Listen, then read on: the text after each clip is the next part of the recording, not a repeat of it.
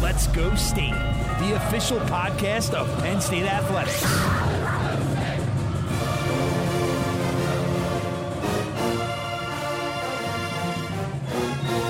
Now, from Happy Valley, here's your host, Brian Tripp.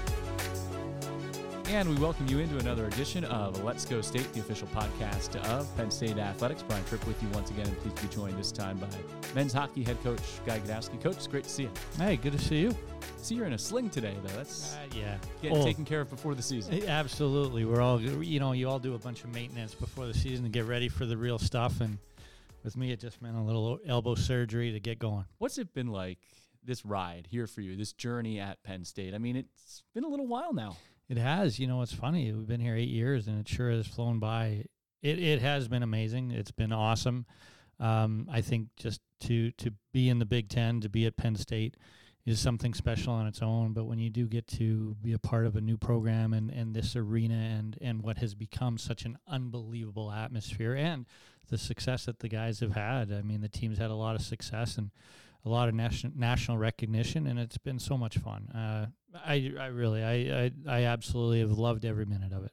I think throughout this journey for your program and the growth of the program, it's been documented pretty well, and you've talked a lot about that. So how do you measure, as a program, the success that you've been able to have, and what kind of standards do you set for the future moving forward? It's a good question. I think it changes every year. Like, it really does. It depends on, I remember at one time our goal was to win one game, and there was speculation as to how many years it would take to do that. And then after you do that, there's, you want to do something in the playoffs, and that happened relatively quickly. And then I don't think people ever said, well, at that time we weren't thinking, geez, when you win the Big Ten. I don't know how many people were thinking of that, and we did. So it changes every year, and now I think it's more internal. And we know when we do a good job, and there's times you have success in individual games where you don't feel you have done a great job, and there's times when you lose and you feel, actually, you know what, we're getting there. We really played well, and hockey's a unique game. You have goaltenders and bouncing pucks and referees, and when you put those three components together, anything can happen. It's not always the best team wins. So I think, to answer your question, it's sort of a fluid thing. We as a staff talk about it a lot, where we want to go, and in hockey, I think specifically, it's tough just because the score on the scoreboard does not necessarily indicate how you're doing.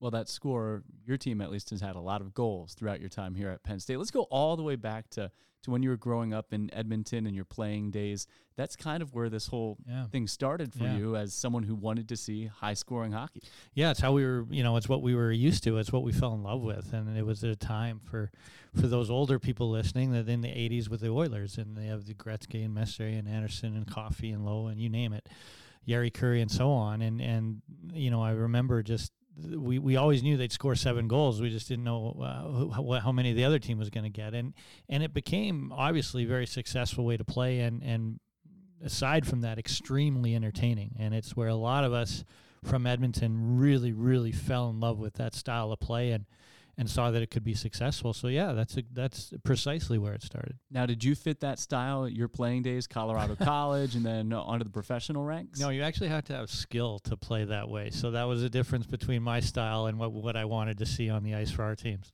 During your playing days, did you always know that you wanted to be a coach one day? I know your whole family is teachers, so you kind of think of that as your own way of teaching. Yeah, 100%. And I didn't know it right off the hop, but about halfway through my pro career, I think I've been playing after college for 3 or 4 years, and it became really obvious that I needed hockey. I needed it. It wasn't that I just needed it. I needed to be a part of it. And it wouldn't matter what I was doing in my life. I knew I had to be a part of hockey, and because of that, and because of what my whole family did as teaching, it just seemed like a real natural progression. It felt right. So for, I think, the last 3 or 4 years of playing professionally, I knew I wanted to be a coach and prepared that way. Every summer was taken up and getting certifications and going to different coaching clinics and getting coaching certifications, strength and conditioning certifications, you name it, and then keeping a log of the coaches I was fortunate enough to be around on what I felt were the best systems, best drills, best motivations, everything like that. So I sort of felt that I was preparing to be a coach long before I actually became one. So you've taken things from different coaches along the way, but I'm guessing you've taken things from your family as well that you inherited almost growing up. Yeah, well, 100%. I always, it was so fun. Like when you go back home and you end up meeting people wherever you are. It still happens to me that when people find out my last name is Gdowski, they, I often get, as in Orson Gdowski, was he a teacher? He was my teacher back in 3 decades ago. He was the best teacher ever. And I think the reason I heard that a lot is he really made things fun. Like he was very demanding on what you learned, but he made it fun. And I'd like to think, and from the responses that our staff gets from our student athletes that we've coached now for a long time, and that's similar to how they feel about the environment that we create. So yeah, that's definitely from my dad. You started in the West Coast Hockey League, then you moved to college hockey at Alaska Fairbanks. Was college hockey always somewhat of a goal for you, or is that just kind of the natural progression that your career's taken? No, it was. It was that was the goal, and there was one more stop along the way before that. Was I actually coached roller hockey prior to being a coach in the West Coast Hockey League, and I was assistant in the East Coast League before, a player assistant in the West Coast League. And then my first head job was actually in roller hockey. It was with Roller Hockey International, which was at the time really fun.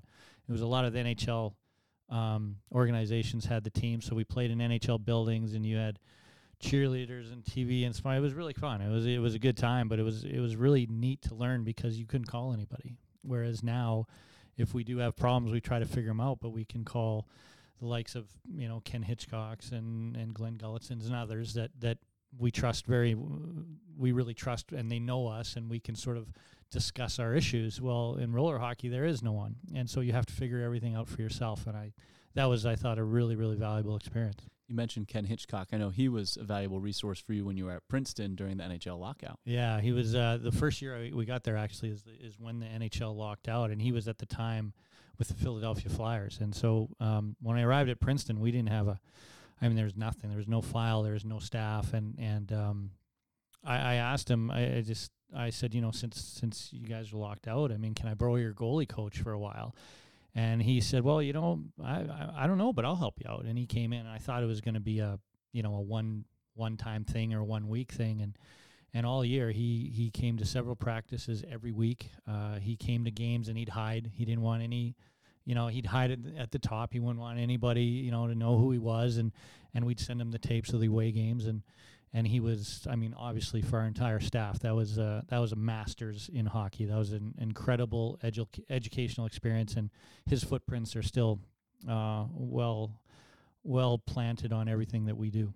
Let's go back to Alaska, where your college career started as a coach. What was it like not only coaching there, but living in Fairbanks, Alaska?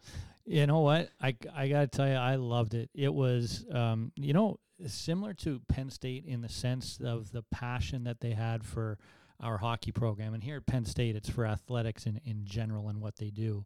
In Fairbanks, Alaska, that passion was really directed towards the hockey program because it was the only Division I sport they had in the state. And so they felt a lot of ownership and identity towards how the hockey program was going. So our players were very recognizable and very much cared for, and it was a wonderful thing when we started having success. I remember we'd have a post-game press conference that we invited fans to, and I remember the first one had 6 people.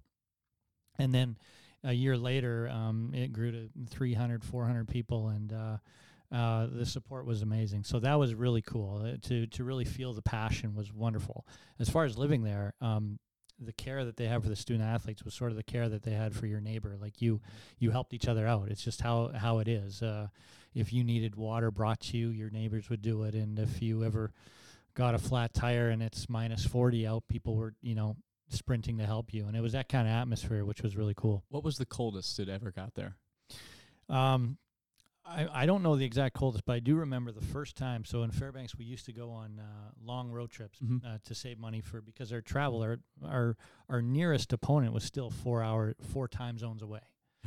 So I remember once a year we'd go on a 13-day road trip, and it was prior to my wife now, Melissa. She moved up there with me, and we're living together, and she grew up in California. And I remember the first 13-day road trip that we went on. It just so happened that the highest high during that time was minus 42. And when I got back, I was shocked to see her there. There is a common thread here between Alaska Fairbanks, Princeton, and Penn State, rebuilding or building projects from the ground up. So what attracts you to that type of program? Yeah, I don't think it was by design, but the roller hockey one was as well. It was a last place team who actually didn't get a chance to hire their coach until after the draft, and that was very much a similar situation. And the West Coast Hockey League was a startup as well, and Fairbanks UAF was dead last in the nation when we took that job, and Princeton was dead last in the nation when we got that, and Penn State, as you know, was a club team. So, yeah, very similar. It wasn't anything that we looked for. It just sort of, that's the way it happened. And I think, the experiences of the past of, I guess, building something or rebuilding something are very valuable. I mean, I think it served us and our staff really well for when we came here. But trust me, we weren't actively seeking out that opportunity. When you take the Penn State job, what's that decision process like? Because when the job opens, there isn't a shovel in the ground yet for Pegula Ice Arena. It's more of a concept and an idea. So what are the things that you try to identify to think, okay, this is the right opportunity at the right school? It was, it really was a difficult decision for myself and the family because of how, the experience that we had at Princeton and such great ties with the community and as well as our student athletes, as you can imagine, are really just high quality people that we really just loved being around, and we had a lot of success there as well, and everything was great. And trust me, we talked about it as a staff and a family that we weren't going to leave for just anything. But when Penn State came in, there's a few things. One is, as I told you, the experience in Alaska, that the passion for your program is something I really value and love. I love being a part of that. And about Penn State's passion for the university, for their athletic department and different sports programs is unbelievable. It's probably, as to coin a phrase, unrivaled. It really is. And to be a part of that is something is really attractive to me. Really, really attractive. At the time when I was in Alaska, I was in the CCHA with Michigan State, mm-hmm. Notre Dame, Ohio State, and we saw how those programs excelled and the support they got, and the Big Ten schools there was just a different deal, and that's something that was attractive as well. And then Terry Pegula, the fact of who he is and his association with NHL, I thought was great for college hockey. And you put those factors together, it just seemed like an opportunity that we couldn't pass up. What was it like talking to Terry throughout that process and see his vision and how it's come to fruition now? Yeah, one of the things that attracted me is that, he's very passionate about Penn State, obviously, mm-hmm. and that shines through. But also his vision that, this wasn't just, hey, I want to play D1 hockey. He really wanted to improve hockey in Pennsylvania and specifically Center County region. And I like that. I had two young boys that play hockey, and I think it's great for our sport in general as well as college hockey. And that came through pretty clear. The other thing that was really attractive about him is that when you first meet him, he's Terry Pegula. And then in about 30 seconds, he's a hockey guy. And he just has this really unique way of making you forget who he is, and he's just a hockey guy that loves hockey and loves talking hockey. And I thought that was the coolest thing. And just, his love for the sport really shines through, and that was something that was I always thought was really cool. We hear people described as that all the time around this sport, a hockey guy. How would you define a hockey guy? Man, someone that just so much loves the game and is knowledgeable about it and appreciates the finer points of it, and he does. And he knows. I think it's just someone that really appreciates the finer points and the competitiveness and what makes hockey unique. He gets and he loves it. He very clearly loves it. I guess that's how you define it. It's probably not a clear definition, but that's how I do it right now. Would you use the word humility as well? Oh, with Terry, with Mr. Pegula? And anyone, a lot of people involved in hockey. In the culture, yeah. I mean, there is that. It is a very team-first orientated culture, and it fits Terry. You know how humble he is, mm-hmm. and he's always deflecting recognition to those around him, and it's sort of, he is very much, I think, comfortable in the hockey culture.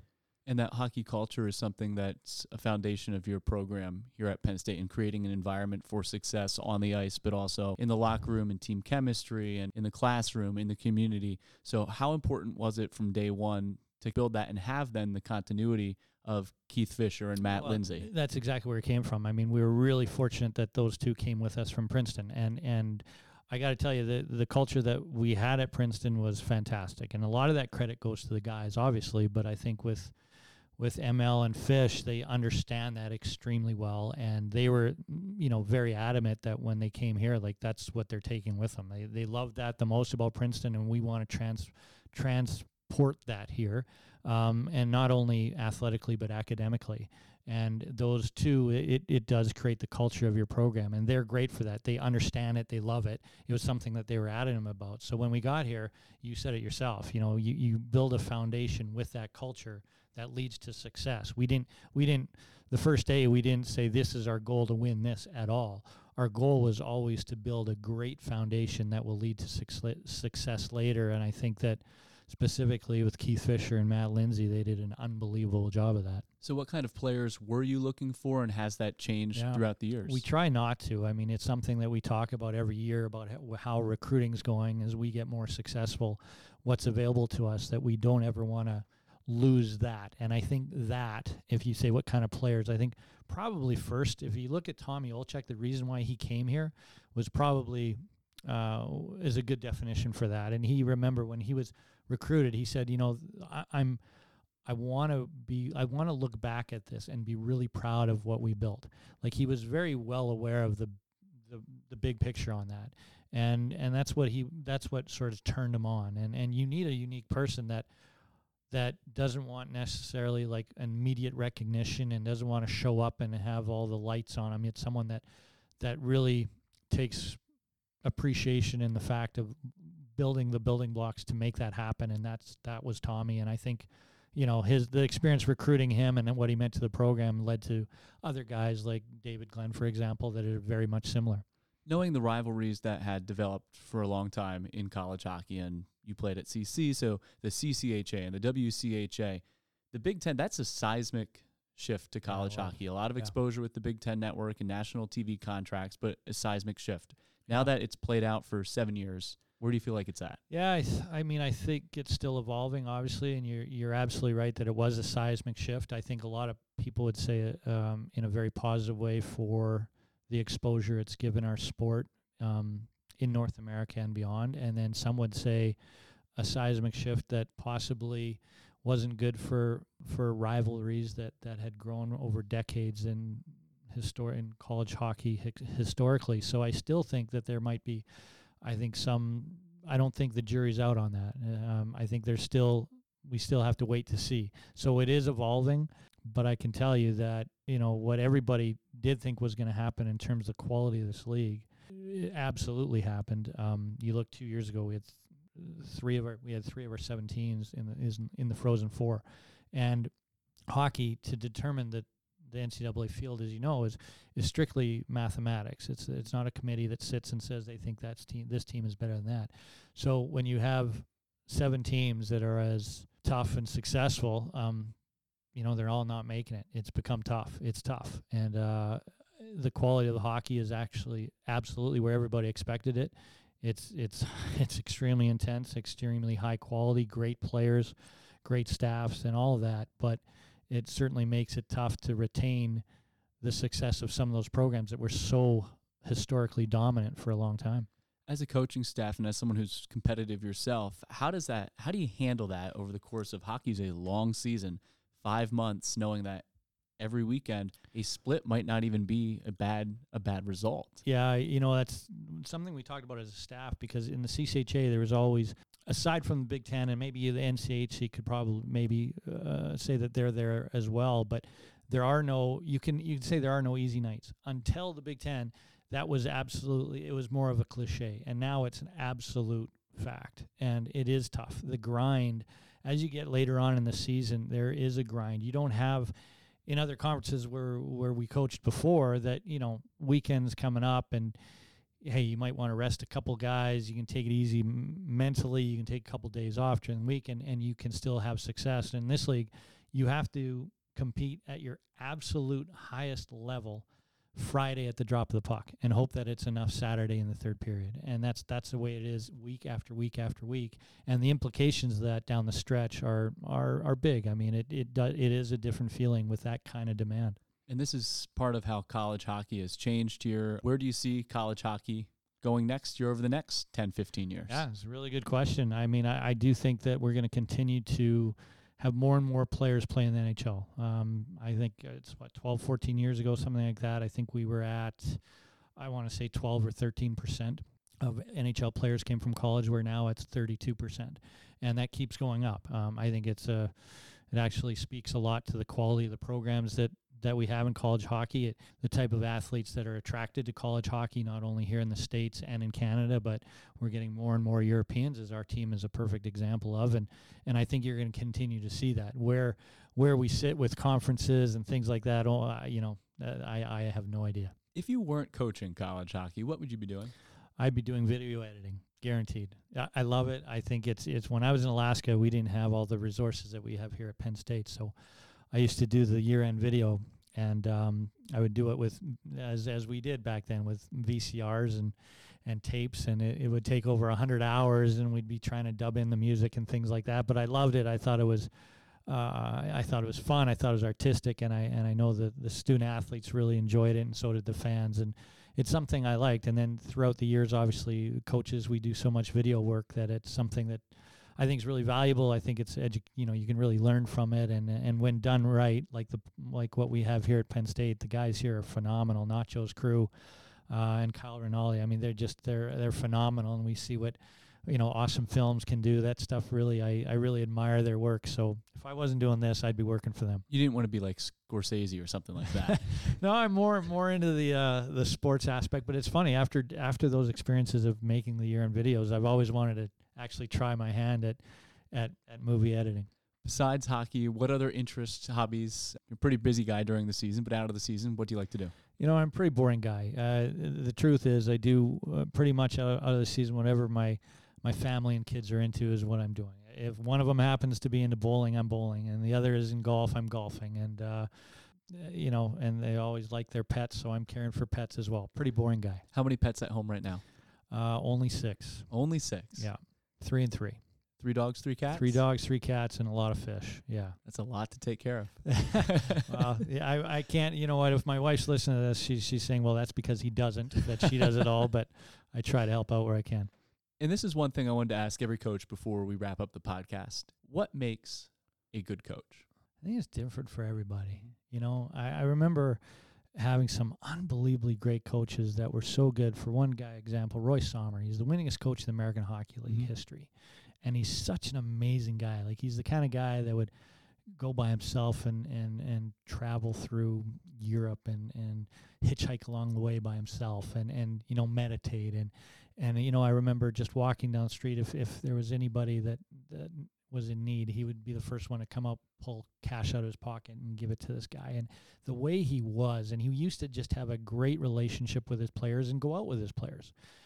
And I remember just thinking, he's just the greatest guy, and everybody really loves to play for him. So I want to go out with my players. And the more I try to emulate that, it doesn't necessarily work. And we've also had other coaches that were extremely successful, but extremely tough and extremely demanding, and almost, they coach through fear. And I remember thinking, but they're so successful that, hey, I want to, do that. And the more I tried that, it didn't work either until you really find yourself. So I think when you say what makes a good coach, there's so many different ones, but I think it's those that are really know themselves and are comfortable with themselves and are confident in what they know, not necessarily it's always good to do research, but not necessarily what they read and what they learn from others, but what they really know inside their heart. And when you really know something, you tend to be able to teach it a lot better. That's what I think. Well, I think when you look at a lot of movies, the hockey coach is typically portrayed as the rah-rah guy. He's going to come in and kick the garbage can over. You're not that here at Penn State. No, and it's something you learn, and I think that's a little Hollywood-ish. I think that, that if,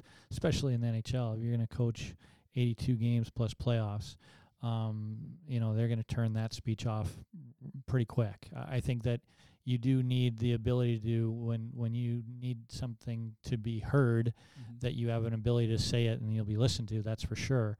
But I think the more you pull that card out, the less it really works. And I think the best coaches are the ones that are really consistent with their messaging, and don't necessarily have to get all riled up to have their players listen to them. And how important is it for that message to come from the players?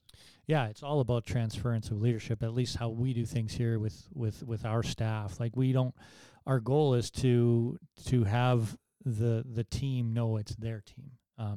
It's not our staff's team, it's their team. And when that happens and they really take ownership in that, I think there's a transformation that's always positive. Coach, appreciate the time. Have a great 2019-2020 season. We'll talk to you again soon, hopefully, here on the podcast. Tripper, great seeing you. Thank you. Penn State men's hockey head coach Guy Gadowski here on Let's Go State, the official podcast of Penn State Athletics. Let's Go State, the official podcast of Penn State Athletics.